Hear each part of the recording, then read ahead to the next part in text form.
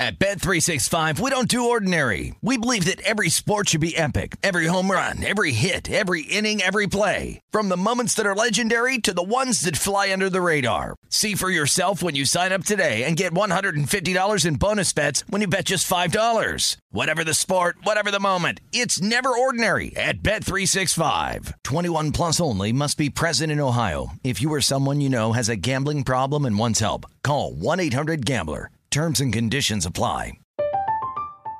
I'm Katya Adler, host of The Global Story. Over the last 25 years, I've covered conflicts in the Middle East, political and economic crises in Europe, drug cartels in Mexico. Now I'm covering the stories behind the news all over the world in conversation with those who break it. Join me Monday to Friday to find out what's happening, why, and what it all means. Follow The Global Story from the BBC wherever you listen to podcasts. This is the Los Angeles CityCast with Danielle Alvari, presented by BetRivers. Welcome into your Wednesday edition of the Los Angeles CityCast, presented by BetRivers Sportsbook. I'm your host, Danielle Alvari. And yes, the Rams do survive, more than survive, they thrive and advance in the playoffs after, I was going to say a great wildcard game, but not a great game for the Cardinals. We'll get into all of that, but I'm very excited that we get to keep talking about this Rams team and that they're headed in the right direction at the right time. Also in football news, UCLA football, some pluses and minuses, transactions. This transfer portal is bananas. It's impossible to keep up with at this point. UCLA likely losing two veterans here. Monday, they announced that they are entering the transfer portal. It's cornerback Jay Shaw and wide receiver Chase Cota. Shaw tied the team lead with 3 interceptions in 2021 and 2 interceptions in 2020, which was that shortened season.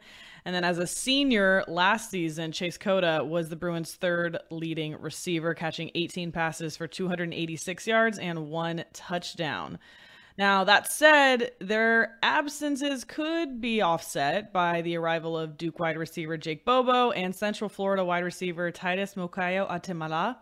I'm sure I messed that up, but I just tried to get through it. Plus, they also have incoming freshmen Jaden Marshall and Braden Pegan. So, some additions, some pluses and some minuses. Also, Wyoming cornerback Azizi Hearn announced also on Sunday that he was committed to UCLA as a graduate transfer. There was a little bit of buzz about this happening, and I'm not really sure why, because it wasn't even really like a top prospect or player in the Mountain West. But cool. Great. Hope to see great things. As for USC, speaking of great things, my goodness, is Lincoln Riley just recruiting up a storm. Lately, the latest news, wide receiver Brendan Rice, the son of NFL Hall of Fame wide receiver Jerry Rice, announced on Tuesday that he's transferring to USC from Colorado. He'll join former Oklahoma wide receiver Mario Williams. Why do I say Mario? Man, if you guys listened to the pod on Monday, did the same thing. Mario Williams, Mario and Luigi, I got it. So he'll join former Oklahoma wide receiver Mario Williams and 2022 Adidas All-American wide receiver CJ Williams, Williams and Williams Co., and now getting Brendan Rice from Colorado. Do you need all these wide receivers? What are you building over there, Lincoln Riley? I don't want to see it. In today's show, first, I have to recap that Monday Night Football wild card round. Cardinals at the Rams. And then, of course, we'll take a sneak peek ahead to some of the numbers that are already coming in as far as the betting handles for Rams at Bucks. That's the next weekend game. Then, of course, NBA action, Wednesday action, Pacers at Lakers and Clippers at Nuggets. And then finally, some men's college basketball going on Thursday. Both UCLA and USC are in action. They're both on the road. UCLA at Utah and USC at Colorado. Both teams fell in the rankings after last week's loss to Oregon. Both UCLA and USC lost to Oregon. So a little bit of a drop in the rankings. But first things first, we always check out the Los Angeles lines available at BetRivers Sportsbook. NFL playoffs, of course, Rams at Bucks. Bucks a 3-point favorite, home favorite. Total sitting at 48.5 for this game. Right out of the gate, I like an under for this game. Rams money line plus 132, Bucks minus 150 money line. As for the NBA, Clippers right now, 12-1 to win the West. The Lakers are actually 14-1 to win the entire championship. But the Clippers have the Nuggets. They're at the Nuggets, actually. And they're a 7-point dog. Total sitting at 212. As for the Lakers, also in action on Wednesday, Pacers at Lakers. Lakers a 5-point favorite on BetRivers. Total sitting at 222.5. Ooh, precarious. You can find all these odds at BetRivers Sportsbook. Let's get into it. Let's start with a quick recap on Monday Night Football. Break down what we saw, what we liked, what we didn't. I said before this game a lot of things. I actually had 5 bets on this game because I had way too much time to look at props for unforeseen circumstances. And so I don't normally bet props because I just think it takes 8 million extra steps, in my opinion, at least for the way that I handicap them. So it can be difficult for me on a week-to-week basis, especially with so many teams going on. But I did take some props here, and one of the fun ones that I bet for this game, and I'm starting with this one because it is the one of my 4 bets that hit. So I'm going to start with the positive news. I had OBJ and Cooper Kupp to score a touchdown at 3-1, which was not incredible, insane value, but I thought that was kind of fun for 3-1 because it didn't sound far-fetched to me. And plus also OBJ had a big game, and I thought that's the way it was going to look. That's what we kind of talked about. I also talked about on Rush Hour on VSiN and also on this podcast, I said I could not see any reason not to lay the points with the Rams at home, but I didn't. Because I was writing this and I was like, because I chickened out. There's no other reason, really. I mean, Kyler Murray scared me a little bit, even though everything that I laid out in the podcast pointed to the Rams covering this easily. And that's what happened. And so I think that's really another part of betting that maybe isn't discussed as much, but the more often you do it, if you are betting regularly, for example, if you're a casual bettor, probably doesn't apply, but if you're betting regularly, having the confidence, maybe some people have too much confidence, but I think that's actually probably the bigger issue for betting is just intense confidence. But sometimes we really think we have a game figured out. Like this really to me should not have been Rams -3.5. I thought the Rams are going to win by a touchdown or more, and they did. And so something about, I guess, trusting your handicap, trusting your gut. I feel like Pamela Maldonado always tweets about that from Yahoo Sportsbook, one of the friends of the pod. Got to get her back on here, actually. Maybe she can help me out with some props. But that OBJ Cooper Kupp one hit, so that was 3-1. It covered all my losing ones, and I still had a little left over, so that was nice. But I think I had Matt Stafford over half an interception, and lo and behold, bless Stafford's heart, I mean, the Rams turned the ball over 9 times in the previous 4 weeks before that game, but he did not have an interception this game. And also, I have to say, as I was watching, credit to Sean McVay by helping Stafford out with the game plan here, because I loved seeing Sony Michel and Cam Akers get going. They didn't score any touchdowns. They combined for 113 yards on 30 carries. They did their job. And when we talked about keys to win this game, one of those keys was getting that run game going, and it didn't need to be over the top. It didn't need to be scoring. I mean, of course, ideally, but you don't need that because you have Stafford to kind of do that in other areas, and you have talent in other areas. It's nice that you can go to that run game, and the Rams really haven't utilized it very much for whatever reason, whether it was injuries to tight ends earlier in the season or, I mean, Cam Akers, we just got him back for the first time. So it is nice to see that kind of going, and credit to Sean McVay, because I think Stafford, good on him. I mean, 13 of 17, didn't throw as many passes, nearly as many. 202 yards, 2 touchdowns. I liked him over his passing prop, but he didn't need to, right? Those were 2 different storylines if you think about it. All of the stats said Rams to me are going to win by more than a touchdown. But if that was going to be the case, they were going to win it the way they did, which meant that Stafford didn't need to be just slinging it the rest of the game. The only reason that would happen is if I thought the Cardinals were going to show up and make this a game. So those are areas where my handicap didn't really line up on that prop. And so that's something, I didn't end up betting that prop, but that was one that I talked about. And, you know, he hit under on this because they didn't need him to be doing a ton of passing. In fact, they really wanted to be running it at the end, just get that clock down. So credit to Sean McVay and Stafford for kind of getting that figured out.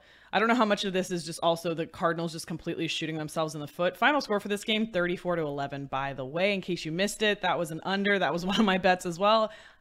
Have I said on this show before that I hate betting overs? Yeah, I do. This is how they usually end.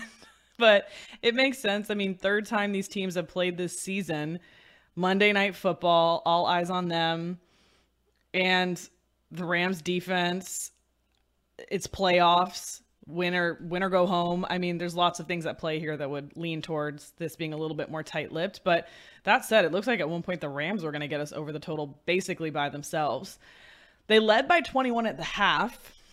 That, by the way, is their largest halftime lead in a playoff game in franchise history. And also, before we move on, further into this, another scary moment with Budda Baker. Really just brutal. I didn't have the sound on at one point when this was going on because I was doing something else, recording something. But I looked up, and was like, oh my God, why is everybody on the field? I'm like, oh, Budda. And then they showed the replay and I was like, oh, geez. So obviously suffered a concussion, scary one. But he did say that he will make a full recovery. So that is good news. But man, scary out there. It's literally modern day gladiators. It's terrifying.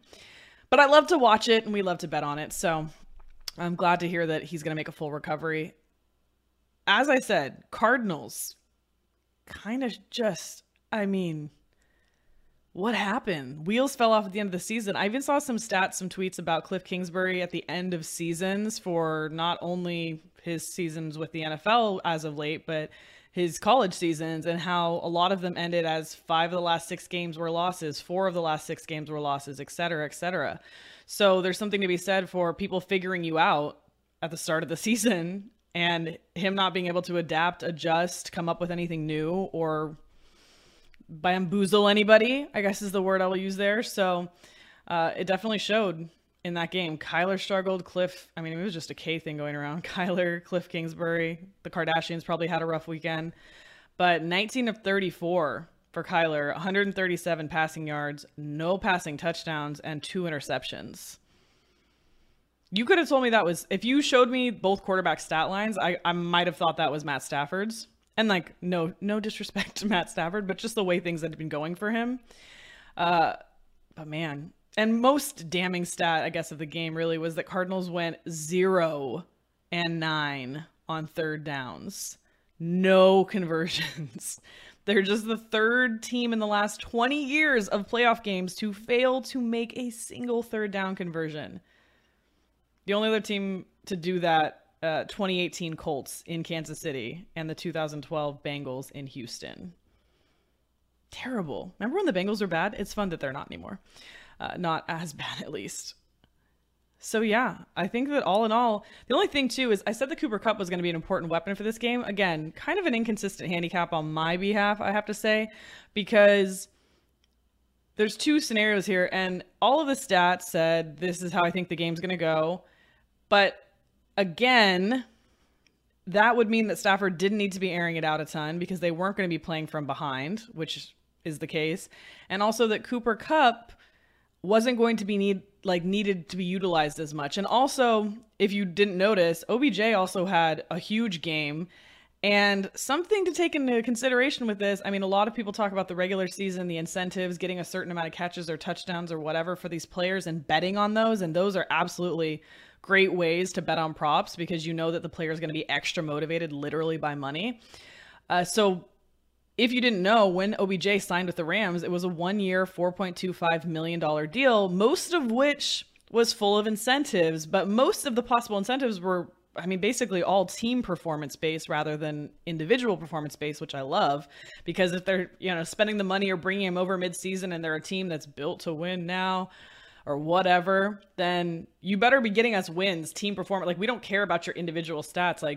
The team needs to win. Do your job to help the team win. So he earned a $500,000 incentive because the Rams won that game. He had 4 catches for 54 yards and a touchdown. He completed a pass again to Cam Akers, 40 yards, that set up a touchdown 2 plays later.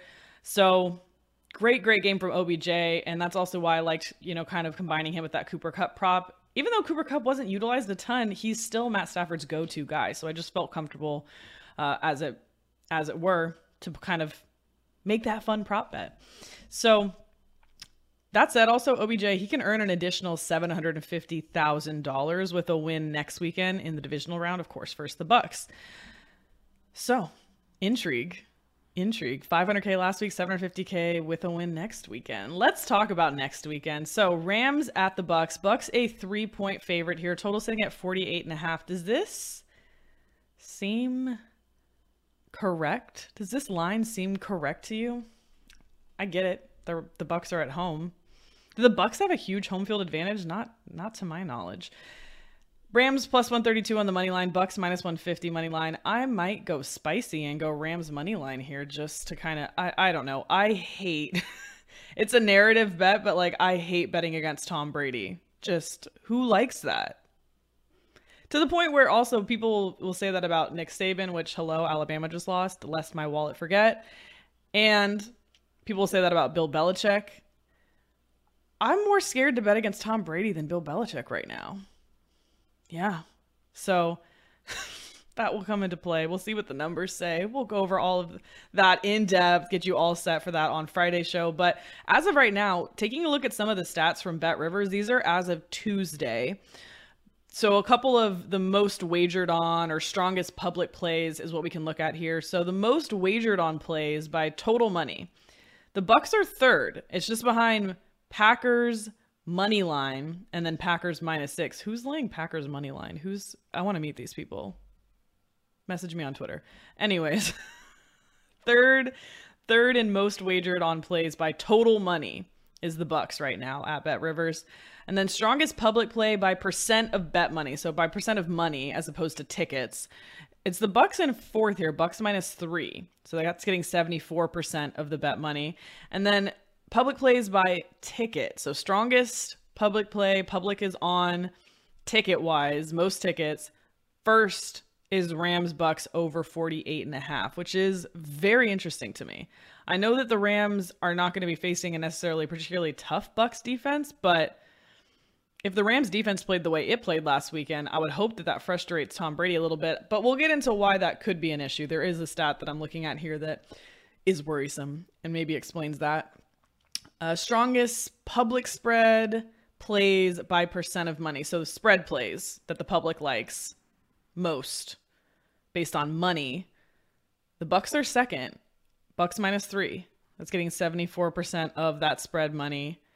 And then as far as tickets are concerned, the third most would be the Rams +3 at 52%. So that's kind of interesting because as far as money is concerned, more money on the Bucks -3, but way more public tickets on Rams +3. So that should, if you follow reverse line movement or any of that stuff, you know who's actually great talking about this is Josh Applebaum. It'd be interesting to bring him on to talk about this at some point. Maybe we'll bring him on Friday. And people who kind of just are looking at what the market is doing and make their bets based on that, because this is to me telling you that more of the money is on the Bucks. Maybe the Bucks is the correct side to be on as opposed to the public amount of tickets. So interesting. Rams also, by the way, a little bit of odds change now, obviously after the wild card weekend. The Rams were 5-1 to win the NFC. So +500 to win the NFC, and now +350. They were 10-1 to win everything, to win the Super Bowl, and now 7-1. The Bucks, before wildcard weekend, were +350 to win the NFC. They're now +260, real short shot here. And then they're +750 to win the Super Bowl before wildcard weekend. Now Bucks are +575 to win the Super Bowl. So 10-1 or +575, Rams or Bucks. Rams at 10-1. Oh, it's not 10-1. It's 7-1. I get it. I get why. I mean, 10-1 sounds way better than 7-1 to me. If you wanted to get that Rams Super Bowl ticket, if you haven't already. Where are the Bucks at? The Bucks just beat the Eagles real easily, 31-15. And that was despite not having Leonard Fournette or Chris Godwin. Still managed to gain 349 yards on offense, including 106 yards on the ground. So are you getting why so much money is on the over already? More importantly, they did shut down the Eagles' rushing offense, which is a top-ranked rushing offense. They allowed just 95 yards on the ground, 34 of which came on one run by Boston Scott. I'm sure somebody had a prop on that. I'm sure they were very excited. Sports betting's so fun. Tom Brady, by the way, 29 of 37 for 271 yards and 2 touchdowns.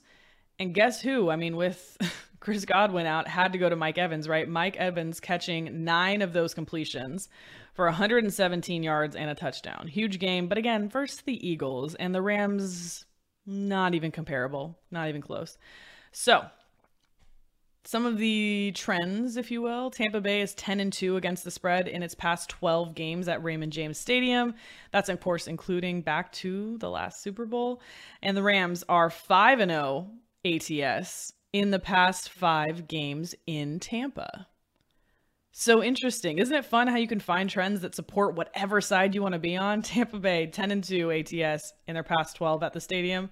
Rams 5-0 ATS in the past 5 meetings in Tampa. So who's it going to be? Who's going to keep their trend alive? I think it's going to be the Rams, even though all the money's telling me the other way. And also Tom Brady is on the other team. That is a very large mental hump I have to get over. And beyond mental, actual stat hump. I mean, you heard what he did versus the Eagles. And the only reason I'm concerned right now, I'm going to have many more reasons later in the week to be concerned, but LA's defense is 22nd against the pass, okay? Tampa Bay's offense is number 1. Scary. Could see a lot of passing on both sides, really. I mean, OBJ, like I said, he's got a lot of incentive to do well and have them win the game. He had 6 touchdown catches in 8 games so far since joining the team, so that's been going up. Like I said, the Rams are going in the right direction for me right now. That's what I want to be seeing. Bucks, of course, are going to try to stop whatever run game the Rams try to get going. But if they can even do what they did against the Cardinals and just do enough to help Stafford out, you know, that gives him some slack to do his thing. And I do not mean throwing interceptions. We got rid of that last week. We're moving on. We've cleansed the aura. And also, of course, the Rams defense is going to need to just ruin Tom Brady's day, which is hard to do. Have you seen that? Have you ever, when was the last time you saw a non-smiling picture of Tom Brady? And I'm not talking about his game day photos where he's serious or yelling. I'm just saying this is looks like the happiest man in the world. And why wouldn't he be? He's Tom Brady. He's married to Giselle. There's lots of things. Since he joined the Bucks, by the way, Los Angeles and Tampa Bay have only played each other twice. Rams won both games. They beat the Bucks 27-24. That was back in 2020. And then in week 3 of this season, they played, and the Rams won 34-24. That's interesting. So 58 total points scored. It's playoffs. Does that tighten up a bit? Or is Tom Brady just going to pick apart this pass defense? Probably. Well, especially because the Rams are down some safeties. Ah, jeez. Also, more history here. When it comes to playoffs, the Rams and the Bucks have met twice, and the Rams won both games. So maybe Tom Brady is the recipe now to flip this script. But the times they did play, they were both very low scoring. It was back in 1979 and then 1999, both times in the playoffs there. And each time, though, the Rams won both. And those times they went on to reach the Super Bowl. Not win, but reach. Is this Rams team going to win the Super Bowl? They have to get through Tom Brady first. I'm nervous. We'll talk about it more on Friday's show. That's all I have for right now. Coming up, NBA action on Wednesday. Clippers in action, Lakers in action. That's next on the Los Angeles CityCast, presented by BetRivers Sportsbook. Looking for a hot tip to bet on? Check out the new Match Tips at BetRivers Sportsbook. The new tips feature gives you special insights on player props and match bets for the top tips of the day. Go to BetRivers before the game, find your match, and tap the tips icon to see independent research on recent team and player performance. Bet with confidence. Visit the BetRivers mobile app or go to BetRivers.com and get the top tips of the day. Must be 21. Gambling problem? Call 1-800-GAMBLER. Playable only in states where BetRivers is licensed and in New Jersey at Play Sugar House. Welcome back into the Los Angeles CityCast, presented by BetRivers Sportsbook. I'm your host, Danielle Alvari. Let's talk about the NBA, starting with the Clippers. Let's go backwards before we go forwards. That's, got to know where you've been to know where you're going. Monday, Pacers at Clippers. Clippers were a 2.5-point favorite. They win and cover. Wait for this score. 139-133. Yeah. Way over the total. I said I liked the under for this game, and I had good reasons. This total was actually set at 209.5, so the book was with me. It thought this was going to be a low-scoring game, and we see this explosion. No overtime, 139-133. Crazy. That said, the Clippers are 3-3 ATS in their last 6, so it's not like they've been on a tear or anything, but this was surprising. I mean, surprising like when they beat the Nets their second time around. So let's get into why this happened. The Pacers shot 51.5% field goal percentage. They had 7 players in double digits scoring, and then 6 of those 7 had 13 or more points. Karis LeVert had 26, Chris Duarte had 24, led the pack there. But just all around shooting. And then the Clippers, weirdly enough, 54.9% field goal shooting. So even better than the Pacers, which based on the numbers, that's a little surprising. Nick Batum, 32 points, Reggie Jackson, 26 points, and Marcus Morris Sr., 21 points. So Batum, just really important. And Reggie Jackson, frankly, all these guys I just listed, these 3 guys are the ones that need to have this offense going. Marcus Morris Sr., I think lately has been very consistent in putting up points, and that just makes sense for the way that they're kind of playing him. But Reggie Jackson needs to show up like that every night. And Nick Batum, I think is the key. I think he's the missing piece here for this offense. He's not. It's Paul George and Kawhi. But for right now, these are the options we have. Really crazy. I don't know what to say. This is an aberration. This is an outlier for me that this game was this high scoring. It's really, really shocking. But it makes sense with all of the ins and outs and ups and downs we've had with players in, players out with COVID issues. So now Wednesday, Clippers at the Nuggets. Now the Clippers are actually a 7-point dog here on the road. Total sitting at 212. This is a 7 p.m. Pacific time start again on Wednesday night. The Nuggets just lost to the Jazz on Sunday. So 125-102, another high scoring game. But they played Sunday, so plenty of rest for them to play Wednesday night. And as I said, the Clippers were in action on Monday night, so a little bit shorter rest, but I don't think make or break necessarily. As far as the COVID injury side of things, the Clippers, Luke Kennard, questionable. Would be great to get him back. And then also update on Paul George, will miss a few more weeks with his elbow injury, even though we all saw him at the Rams game with Kawhi, and they got booed, guys. They got booed. That was sad. But I did think it was funny because seeing Clippers players, even like Kawhi Leonard, who's, I'm not going to give Paul George the same credit, unfortunately, but even Kawhi Leonard, who's so talented, but to see 2 Clippers players at a Rams game is funny because I guess I associate the Rams kind of with the Lakers. I think most people do, right? Because the Lakers are kind of like LA's team and the Clippers are kind of not. They're secondary. They're the little brother. They're always going to be second to the Lakers. Not really even a close second, unfortunately. I'm sorry if you're a Clippers fan, but that's just, you have to know this, right? And it's fine because then you get to be the underdog in the relationship, right? The little brother has so much motivation to try to beat the older brother. And so seeing 2 Clippers players at a Rams game was kind of funny because I was like, that's like, I don't know. They should go to a Chargers game. Oh, wait, they can't. And also, would you see Rams players go to a Clippers game? No. I would see Rams players at a Lakers game. I would even see them at a UCLA basketball game or USC basketball game before I would see them going to a Clippers game. And that's with Kawhi and Paul George in. I'm serious. I hope we get them back because that would make this interesting. That would make this team infinitely more interesting, even though they're doing their best right now. They're 19th in efficiency differential. The Clippers offense, 27th. Again, out of 30 teams in points per 100 possessions. They're 20th in effective field goal percentage.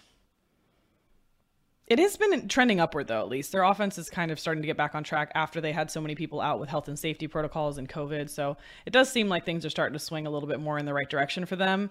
Clippers defense still holding up strong. I mean, it slipped a little bit, obviously. That was a huge scoring game, but 6th in opponents' points per 100 possessions and 4th in opponents' effective field goal percentage. So I love betting on this Clippers defense because it's nothing if not consistent. Again, last game being an aberration.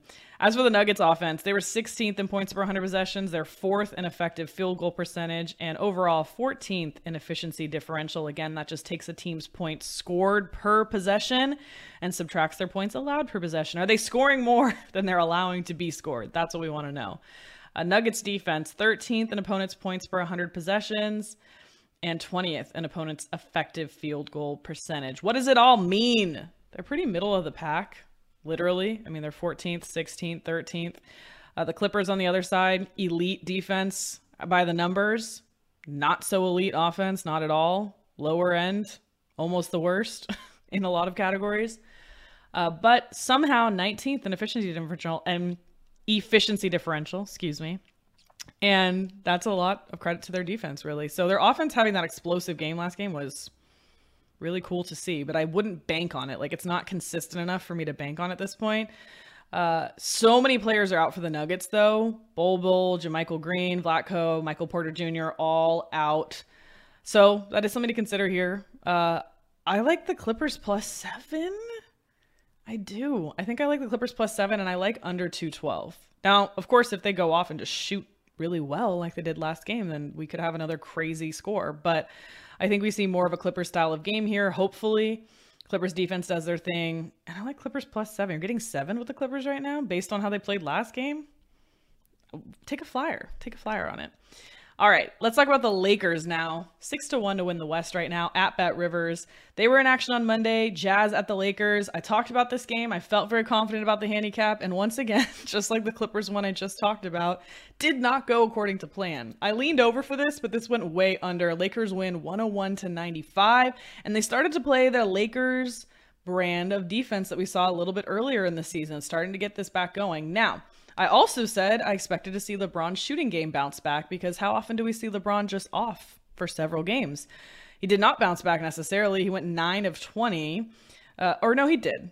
I mean, 9 of 20, 25 points. But here's where he really came into play here for me. 10 of his 15 points came in the fourth quarter. That's LeBron James. That's why you bet LA live. That's why you wait for the Lakers to fall behind. And then you know LeBron is going to come in the fourth quarter and make this a close game or win it. Like they did here, 101-95. The Nuggets had such a good game versus the Jazz that I really thought that this was going to be just a blowout for the Lakers based on the effort we saw from them. But LeBron even said post-game, there's quotes from him saying that he's the leader of this team and they just did not have the energy they needed for that game. And more mental, I think, energy than anything for that. He said they were not in the right spot. So really, really switched gears here. And LeBron James has the power to do that on a team. Lakers got 44 points from their bench, by the way. And Utah scored just 17 points in the fourth quarter, only shooting 36.9% from the field. So that is like U-turn, like completely flipped around on that. So good on the Lakers, good on the Clippers for proving me wrong, really, on Monday. Wednesday, Pacers at the Lakers now. So, of course, the Pacers, as I mentioned, just lost to the Clippers on Monday. That was that very high-scoring game.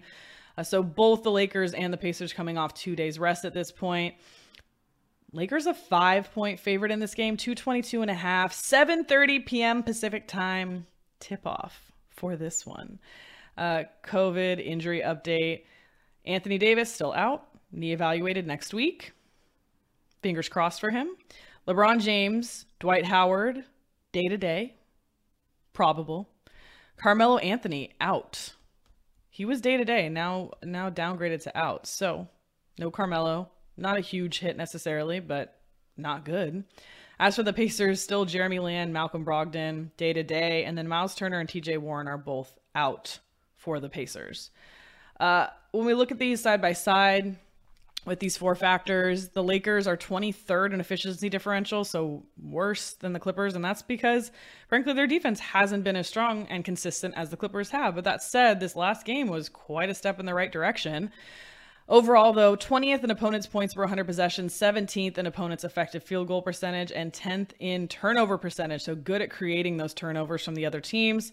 As far as their offense, 23rd in points per 100 possessions, and 11th in effective field goal percentage. So taking into account the threes also, are more points than the in the paint points. And the Lakers don't have AD right now. Dwight's dealing with some injury, and LeBron's having to get in the mix down there too. So this has not been a very strong rebounding team as of late. They're 24th in offensive rebounding percentage.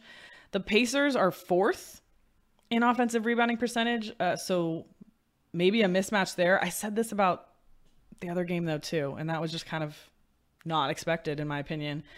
I'm not sure which Lakers teams I'm going to get, and so we're back to the live board at this point for me. I haven't bet the Lakers games the last 2 games because the game before LeBron had that really bad shooting night. It did not look like they were going to be able to bring it close, and they did not. And then in this last game, again, very surprising. I didn't trust that they were going to be able to kind of do what they did, and they did. So now, willing to look at this game. Lakers -5 pregame isn't very fun. I'd rather get some points with them during the game, and I think there's going to be opportunities too. The Pacers are the better offensive team here. They're 12th in points per 100 possessions and 17th in effective field goal percentage. So lower effective field goal percentage than the Lakers, but more points per 100 possessions. I think the pace of this game will be pretty quick. 222.5 is the total. I mean, if that Lakers defense played the way it did, under, but I think that's a pretty low total. I would almost lean over for that. 222.5, probably over. But for me, it's an in game. You know it is. Coming up, let's do some men's college basketball as well. UCLA and USC both in action on Thursday. That's next on the Los Angeles CityCast, presented by BetRivers Sportsbook. Looking for a hot tip to bet on? Check out the new Match Tips at BetRivers Sportsbook. The new tips feature gives you special insights on player props and match bets for the top tips of the day. Go to BetRivers before the game, find your match, and tap the tips icon to see independent research on recent team and player performance. Bet with confidence. Visit the BetRivers mobile app or go to BetRivers.com and get the top tips of the day. Must be 21. Gambling problem? Call 1-800-GAMBLER. Playable only in states where BetRivers is licensed and in New Jersey at Play Sugar House. Back here on the Los Angeles CityCast, presented by BetRivers. I'm your host, Danielle Alvari. Let's talk some Pac-12 basketball because it's got to be one of the most fun and infuriating, and everybody says that who has to handicap, but one of the most infuriating conferences to have to handicap because these teams are all able to beat each other on any given night, at least the top 5 teams, right? And we have a lot of those matchups going on. I mean, just to give you an idea of the chaos, Stanford is the team to give USC their first loss of the season. And then Oregon goes to sweep UCLA and USC, who are both ranked teams, number 3 and number 5, but since then have dropped, obviously. And unfortunately, I don't think that Oregon got enough credit for those wins. I think they're sitting still pretty low as far as the rankings are. I mean, not even in the top 25, but as far as KenPom rankings are concerned. That said, UCLA is at Utah on the road on Thursday. Last week, as I said, UCLA hosted Oregon. They lost. Then they hosted Oregon State on Saturday, and they won. That said, they fell from number 3 to number 9 in the AP rankings. Meanwhile, Arizona in the Pac-12 out in front now leads the Pac-12 in the AP rankings at number 3. Utah lost to Arizona State on Monday, 64-62. And lost to Arizona before that, 82-64, so by nearly 20 points. That is very interesting because UCLA will probably be a pretty hefty favorite here, double-digit favorite, and Arizona beat them by 18. Interesting. UCLA is 18th in adjusted offensive efficiency. They were 15th last week, so a little drop there. And then also they were 17th last week in adjusted defensive efficiency. Now 20th. So little dips there, but nothing major for me necessarily. Oregon was a good team and it's a good coach. And we know how far coaching goes in college basketball as opposed to the NBA. UCLA, that said, they do a great job taking care of the ball. They have one of the lowest turnover rates. It's 9th overall for all the teams. They're 52.9% effective field goal percentage. That's great. UCLA shot so well in that Oregon State game. Actually, the Oregon State game on Saturday, I believe the total was 145.5, and I think the total points landed on 146. I know it was just over by a half point.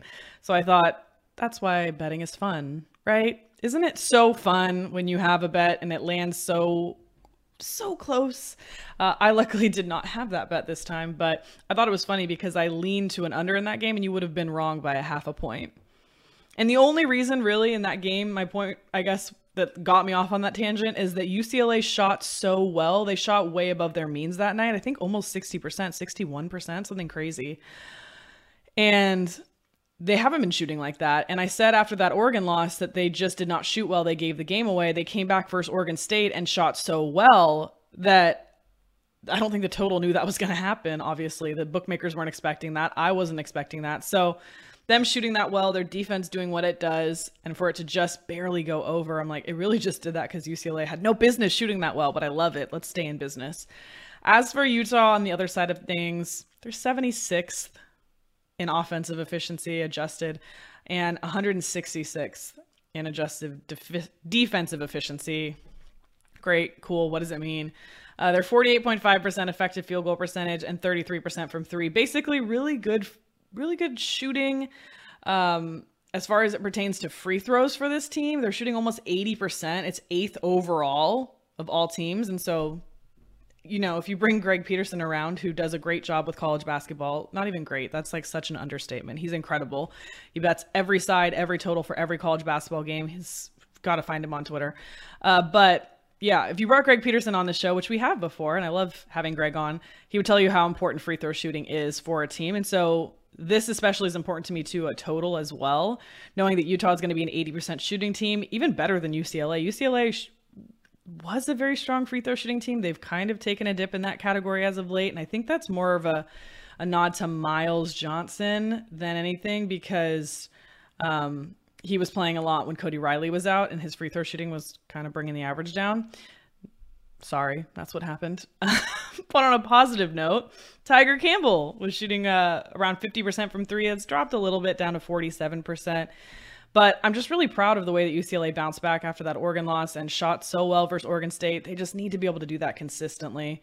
Utah, I don't think necessarily going to be too much trouble for the Bruins. Like I said, UCLA will probably be a big double-digit favorite here, so I'd probably avoid a pregame bet on the side, but maybe there'll be something live. UCLA actually has not been like stellar ATS this season, so to me that means in game they're going to fall behind a little at some point, and I'm going to be able to get a much better number on them.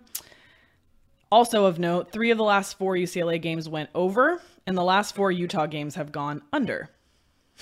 Great. So what do we make of that? I could see this going over a total that's in, say, the low 140s. Otherwise, I'd look under. Anything above that, if we're talking like something really high, like 149, 150, I'd definitely look under here. But I think you'll see something in the low 140s. And it could go over if UCLA regression to the mean. They're probably not going to shoot as well as they shot the other night. That's just probably unlikely. I don't bet over, so I'll probably bet an under on this. We'll see what the number actually ends up being. As for USC, they're at Colorado, so also on the road. Quick recap, USC hosted Oregon State last week. Shaky, scary, but they got the win. And then they hosted Oregon on Saturday and lost. So they fell from number 5 in the AP polls to number 16. Meanwhile, Colorado beat Arizona State, which is one of the worst teams in the Pac-12 right now, last Saturday, 75-57.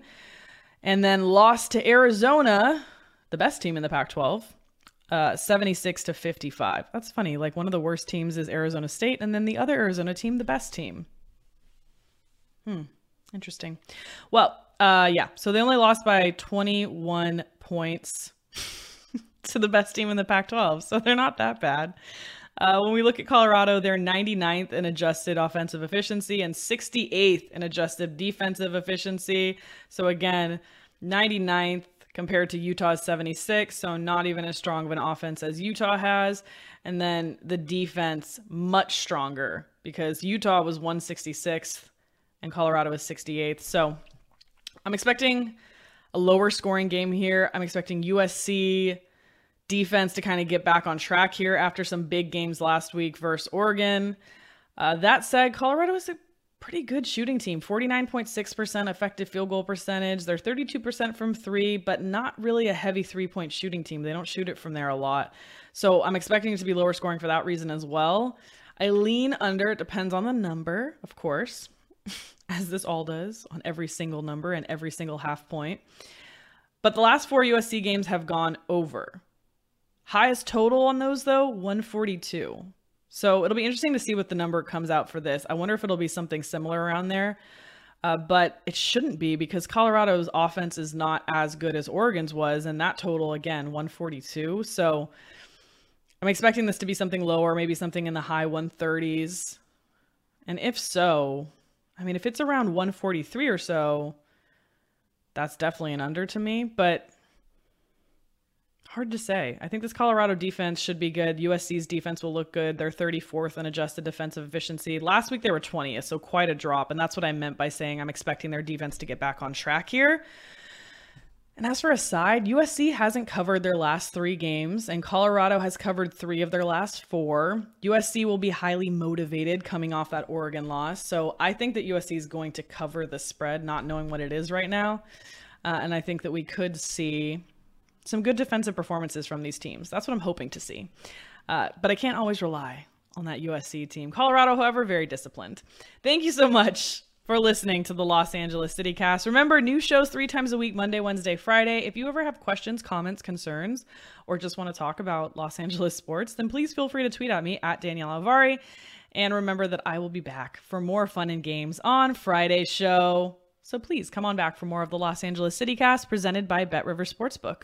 At Bet365, we don't do ordinary. We believe that every sport should be epic. Every home run, every hit, every inning, every play. From the moments that are legendary to the ones that fly under the radar. Whether it's a walk-off grand slam or a base hit to center field. Whatever the sport, whatever the moment. It's never ordinary at Bet365. 21 plus only. Must be present in Ohio. If you or someone you know has a gambling problem and wants help, call 1-800-GAMBLER. I'm Katya Adler, host of The Global Story. Over the last 25 years, I've covered conflicts in the Middle East, political and economic crises in Europe, drug cartels in Mexico. Now I'm covering the stories behind the news all over the world in conversation with those who break it. Join me Monday to Friday to find out what's happening, why, and what it all means. Follow The Global Story from the BBC wherever you listen to podcasts.